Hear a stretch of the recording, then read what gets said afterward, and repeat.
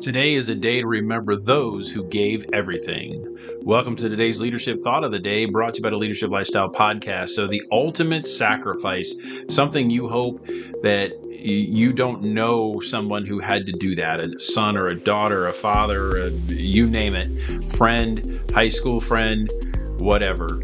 But they gave the ultimate sacrifice, and what we need to reflect on is what that really means for the rest of us, that we can continue to live and grow and not complain about the stupidest things in the world, and really realize that our life is nowhere near as troubling or bad as a lot of us think it is, and to see what they have given in order to protect our freedoms, in order to give us the ability to move on.